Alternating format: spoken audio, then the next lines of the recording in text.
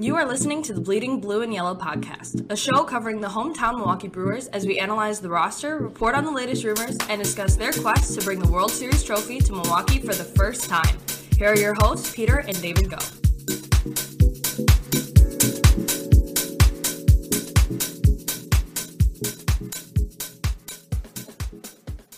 Welcome to the Bleeding Blue and Yellow podcast. I'm your host, Peter. David, we're here in person to record today's podcast in honor of the breaking news that we've all been waiting for. Baseball is back, 162-game season. How excited are you for this? Very excited. I think it's interesting that I think it was 4 deadlines that were passed without a deal before they said that they wouldn't have a 162-game season. And then after 4 deadlines were passed, we still have 162 somehow. But I'm okay with it. I'm not going to complain, even if there are a few scheduling quirks thrown in there that may be a little bit difficult to complete. Yeah, we were talking about that earlier. I'll jump the gun here. You had said that the Brewers have a series against the Giants that they're going to have to just reschedule at some point during the season. Not really sure how that's going to play out when you've got, obviously, the Brewers in Wisconsin and Giants all the way across on the West Coast. But it will have some quirks to it, like you said, throughout the season. But I don't think anybody really cares at this point. Yeah, the big thing is that we will have a season. It will be a full season, and that's ultimately what matters, and that's what we're all excited about. Yeah, a lot of changes, some of which obviously we already knew about. DH, of course, coming to the National League. We'll definitely share all of that, dive deep into that. But before we do so, let's jump into today's trivia question. Former Brewer Mike Cameron. How many Gold Gloves did Mike Cameron win during his 17-season career? So again, how many Gold Gloves did Mike Cameron have across his 17-season career? That was spanned across White Sox. I spent a year with the Reds, Seattle, Mets, Padres, Brewers, Red Sox, and then Marlins at the very end. But a long, successful career. I know he's not a random player of the day. I kind of just shared some basic information there on Mike Cameron. Was certainly known for his good defense. I certainly enjoyed watching him. Also announced him for my junior announcer moment. So he's one of 3 players in Major League Baseball history that has been announced by me. The other 2 being Jason Kendall and CC Sabathia, of course. So anyways, on a completely unrelated note, David, who's our random player of the day today? Instead of a random player, I decided to do a random game of the day. The last time the Brewers and Cubs squared off on opening day, like they will in the upcoming 2022 season on April 7th. And that game took place on March 31st of 2008 at Wrigley Field. Not sure who decided that Wrigley would be the better venue for opening day in March, but apparently Bud Selig, I guess, or whoever makes the schedule. In that game, not surprisingly, Eric Gagne blew a save. He had a 3-run lead, 3-0 going into the 9th inning, and he allowed a game-time 3-run shot to Kosuke Fukudome. Ben Sheets went 6 1/3 shutout innings. David Riske got the save after Gagne had blown the save initially. That was before Solomon Torres took hold of the closer's role later on in the season in 2008. And Tony Gwynn Jr. with the game-winning RBI to drive in Brewers' current manager, Craig Counsell. Other interesting note in the game, Prince Fielder hit 3rd and Braun hit 4th. The reverse order of what they ended up having for much of the time that they played together, when Braun was always 3rd and Fielder 4. So just kind of an interesting quirk in that 2008, an interesting note in the lineup that Ned Yost constructed. Yeah, I wonder why that he decided to do that. Seems like pretty natural to me to have Braun bat 3rd and Fielder 4th, but maybe that's just because I grew up with that for several years. But I think Braun is kind of your more stereotypical 3 hitter, and Fielder your more stereotypical big power hitter in the 4 spot. But interesting note there in that 2008 opening day game against the Cubs. So I already mentioned some of the scheduling quirks that we'll see this year. Like I said, the Giants series going to be rescheduled at some point during the season, and the Brewers series against Arizona being moved to October 3rd through the 5th. Brewers are going to be opening up the season April 7th at Wrigley. So you mentioned them deciding to have the Cubs host opening day back in 2008. They're doing it again this year. So Brewers will be at Wrigley April 7th and then travel to Baltimore before finally getting their home opener on 4/14 at 4:14 p.m. against the St. Louis Cardinals. Yeah, the 4-1-4 day in honor of Milwaukee. The Brewers are kind of marketing it as they will actually take a part in the Baltimore Orioles home opener as well on that Monday following the first series. And then that opening series moved to the back end of the year in Arizona. at home against Arizona, actually. So the Brewers will finish then October 3rd through the 5th. And then I'm not sure how they're gonna fit everything in San Francisco in that. But interesting how they're going to work the scheduling. And it is only a few weeks away that we'll see Brewers regular season baseball. And the spring training schedule already beginning at the end of this upcoming week, March 18th against the Dodgers. Yeah, I think for the Brewers-Giants series, they should probably just have Josh Hader and, I was going to say Buster Posey, but he's retired. Madison Bumgarner play MLB The Show like back in 2020 just against each other for the 3-game set. That seems pretty fair. Well, I would like to note also Bumgarner's not on the Giants anymore, but that's fair. That would be fair. That's right. I totally forgot about that. It just doesn't seem right. It doesn't. I think No. Of all the people that have changed teams over the past couple of years, Bumgarner being on the Diamondbacks is something that is probably the least right out of all of them. Yeah, my brain automatically Giants went to Posey, of course now retired, then went to Bumgarner, so I totally blanked on that. It's the same as you mentioned, of course, Kershaw re-signing a 1-year deal with the Dodgers, but similar to that, I think Kershaw would be in that same place. To imagine Kershaw on any other team but the Dodgers would not be fitting at all. Maybe that being a series that decides some playoff races, some playoff implications, especially depending on when they do decide to have that. So it's not like you can just necessarily throw that series in somewhere and act like it has no consequence. It will be one that will have consequences. They did announce, too, that there will be 12 teams in the playoff field this year, up from the previous standard of 10. So there will be 3 wild cards along with the 3 division winners. The top 2 seeds, being 2 division winners, getting byes in the first round, and then there will be a best of 3 series for the wild card round. So that will take place the division winner against the 3rd wild card, and then the 4th and the 5th seeds, the 2 other wild cards squaring off. And the better seed will actually host all 3 games of the series. So it gives you a pretty distinct advantage in the first round. I think that's been long overdue. I don't think that home field advantage is, really when it comes down to it, it really only matters when you get into a 5-game series or a 7-game series. I think that home field advantage should have more weight to it. So I'm glad that they made that change. I think that is long overdue. I don't know. What are your thoughts about the MLB adding 2 additional teams to the playoffs? Do you feel like that waters down the regular season? I don't think having a playoff field of 12 waters down the regular season. I think that if it became 14, then that I certainly would not be at all in favor of. But I'm okay with it overall. One other thing that kind of got buried in the documentation for the CBA, no more Game 163 tie breaks. So instead, they will use tie breaks that are decided more like how the NFL does with head-to-head record, or perhaps with divisional records past that. And that will determine then who makes the playoffs, who ultimately will represent the division or perhaps a wild card spot. So that final Game 163 in Brewers franchise history, of course, being a memorable one. Brewers Cubs, of course, Keon Broxton, and I can still picture catching that final out if I'm remembering correctly. Mm-hmm. Yeah, there won't be any more Game 163, so that will live on as the final Game 163. Yeah, another note that may have been a little bit buried across many of the more drastic changes. Every team is going to play every other team in all of baseball at least one series in 2023. So that means we will be, of course, facing off against the Yankees, the Angels, the A's, Astros, those teams that we don't really get to see much of. A lot of those teams only coming to Milwaukee, every 5 to 6 years. So a bit of a change there. I'm not necessarily against it. I think it's good. I'm excited to be able to see Mike Trout play against the Brewers every year. I would say I'm excited to see the Brewers play the Astros, but maybe not. But I'm just excited to see, I guess, a more diverse set of opponents. Anything that you'd add to that?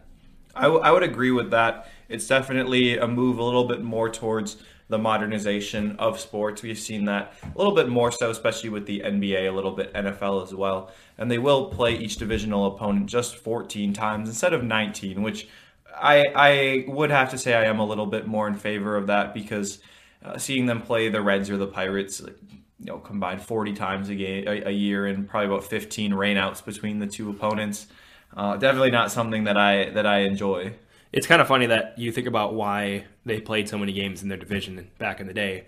I mean, it was really just came down to that was a 2-hour bus ride versus a 14-hour bus ride or plane ride, whatever it might be. But it really has just continued to live on for decades and decades. And I do think it's good. It's not like they cut it down to, Brewers playing the Cubs once at Wrigley and once at home. We're still going to get them seven or 8 times here in Milwaukee and in Chicago. So I'm happy with that change. Again, it's a little bit of a smaller detail amongst all of the new things going on.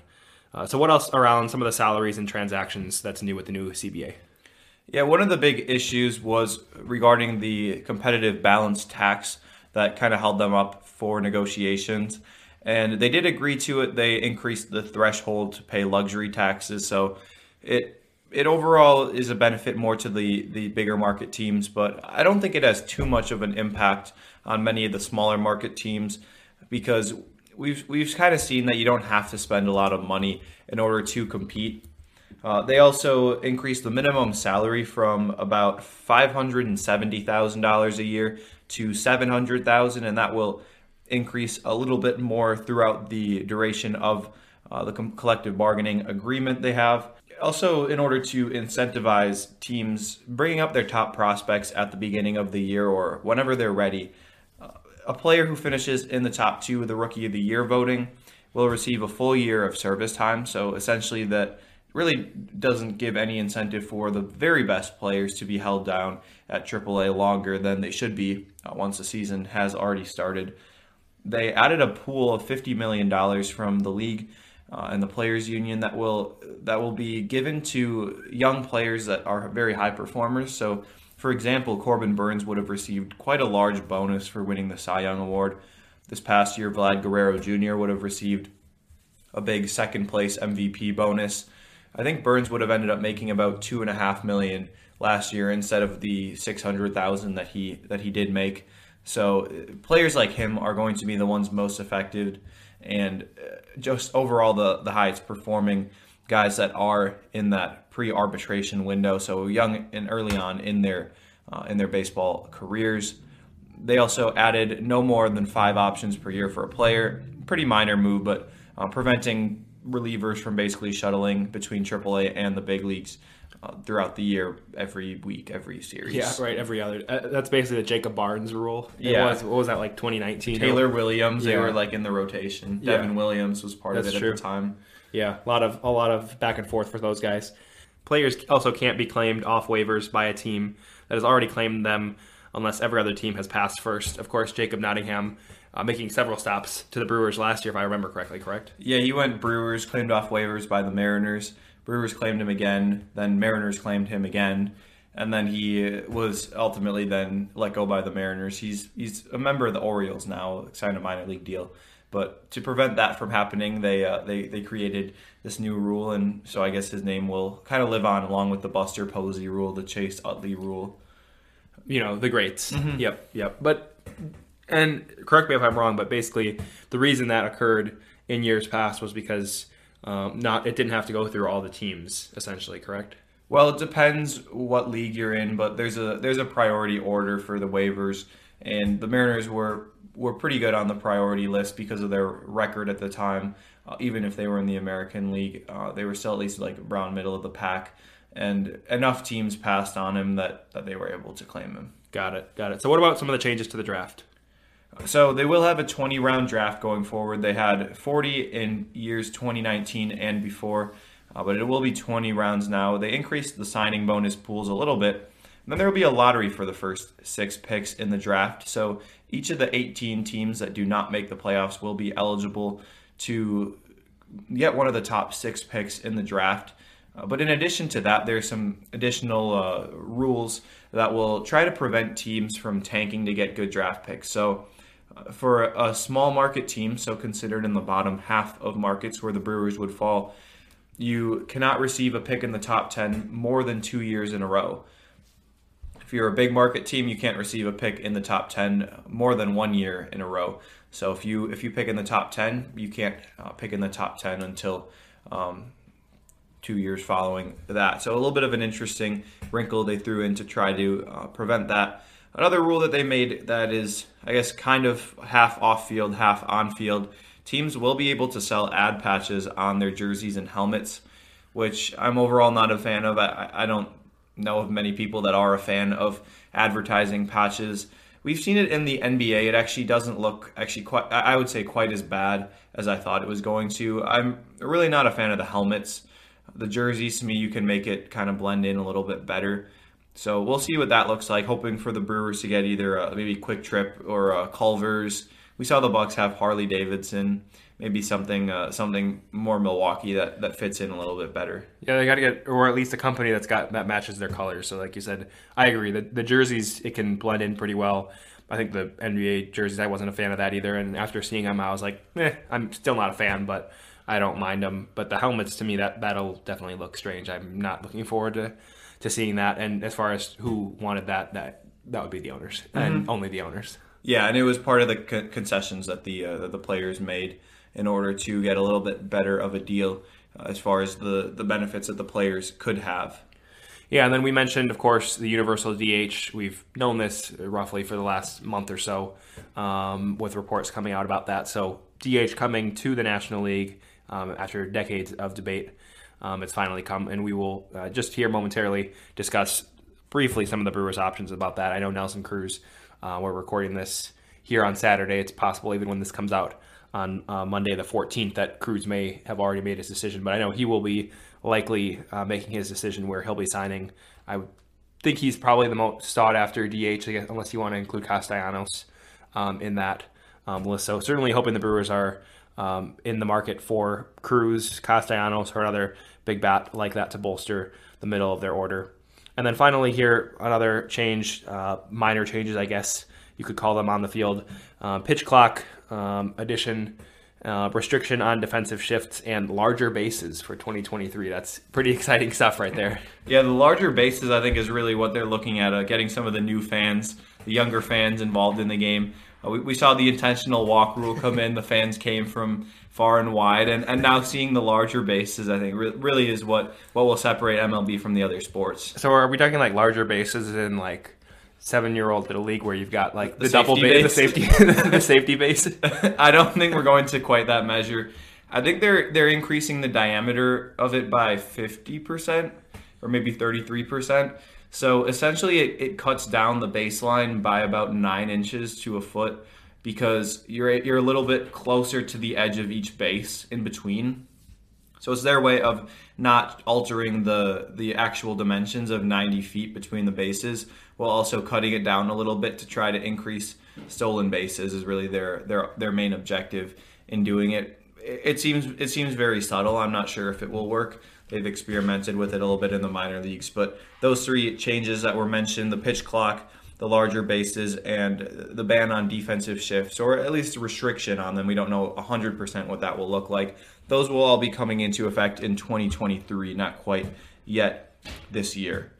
Yeah, good job pointing that out. And then we mentioned the Brewers' need for a DH, of course, now that they're among the 15 National League teams who are in search of that bat in the order. And we mentioned, of course, Nelson Cruz, who's reportedly considering making his decision by Sunday night, the 13th. So again, that may already be out by the time this is released.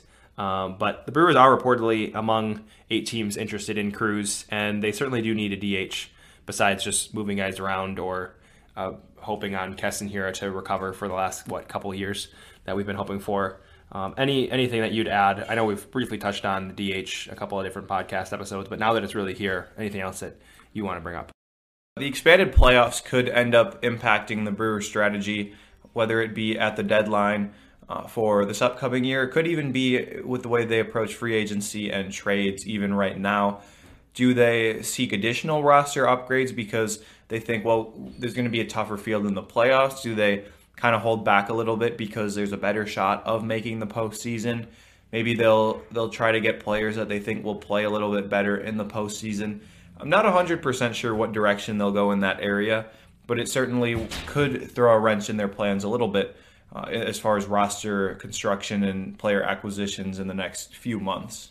Yeah, the change to the playoffs does, I think, bode for some interesting changes or updates to strategy. I mean, you look at the Brewers roster, I don't think there's much of a question that they're already a playoff team with the expanded playoffs, that is only more likely. So I'm not really sure that they're adding guys to make the playoffs, but really more so to make them World Series contenders. Because I feel like they're one of the best teams, but I guess I'd consider them on the outside looking in as far as World Series contenders go, with, of course, the exceptional pitching staff that they have. But I still feel like they need some added depth in the bat. And it seems like Stearns is kind of a value guy who's maybe not always willing to pay top dollar for the most sought-after free agents, which in this case would probably be Nelson Cruz. But I could see the Brewers making minimal additions in the DH spot or in other spots prior to the season, and then waiting until later in the year, maybe closer to the trade deadline, when you've got a National League team with a DH who doesn't necessarily need to hold on to that guy, and that's where the Brewers pick up a DH bat, I don't know, a Kyle Schwarber-esque player who can help them in the playoffs and come at a much cheaper price as well for the Brewers. So, again, we'll see what the Brewers decide to do. Our hopes, I guess, are up for Nelson Cruz or any of the other bats out there in the market, but we'll, I guess, have to wait and see what ends up occurring in that situation. You mentioned also the change to the limit on how many times a player can be optioned up or down. I think that will impact the Brewers a little bit more than other teams. Craig Counsell, of course, has been known to use his bullpen, I guess, more frequently or make moves more frequently than perhaps some other managers do. And as a result, that incurs more up and down movement from AAA and the big leagues. So Brewers will have to manage that. I don't have any questions about whether the Brewers front office and Craig Counsell can manage that. They've shown that they're exceptional at what they do. So I don't think that'll make a big difference on the Brewers, but perhaps is a little bit hurting them a little bit more than some of the other teams out there as well. So, David, I mentioned the Brewers, obviously I think are already locks to be in the playoffs this year, but what are your thoughts on the Brewers' shot at making the playoffs, what they could do at the deadline, those types of things? I think that what they need between now and the end of the trade deadline this summer would be adding probably one or two bats on either the corners, whether it be maybe a first baseman to supplement Rowdy Tellez, maybe a corner outfielder to mix in a little bit with Renfroe and Yelich, or maybe just a straight up DH. But I think they need one or two guys like that, unless Keston Hiura reemerges like he did a few years ago when he burst onto the scene. I still think they're set up pretty well to make the playoffs, but I don't know that I'd consider them a legit title contender, kind of as you had alluded to, without some of the additions that they make with the offense. Yeah, I mean, they're probably just a few steps away, and I would say some of the easier steps than you say, oh, they're just missing an ace, or they're just missing a 1 and 2. They've got both of those, and then some in the starting rotation. So they've got some of the tougher roster spots to fill. I think now it's going to be David Stearns looking for value. I think he is going to be willing to spend, because at the end of the day, he knows this is about as best of a time the Brewers can contend for a championship, and we all know the news as well around him. Potentially, we don't know how long he's going to be with the Brewers. Of course, Brewers fans, I think just about everybody, fans of the Brewers, players, everyone in the organization, I think, seems to have enjoyed him and respected him as the Brewers leader in the front office. But I believe is it if the Brewers win the World Series or make the World Series this year that he could depart if he wanted to? Yeah, if they make the World Series, there's an opt-out in his contract where he could leave Milwaukee. I guess we'll kind of cross that bridge when we get to it. Not something to speculate excessively about, but it is still something that's interesting to note that we haven't really seen a contract that we're aware of like that. And otherwise, to my knowledge, it's not public information how long he is signed through, correct? It's one more year, actually, after this year. It's generally not public knowledge what the contract is, but somebody was able to intercept that information.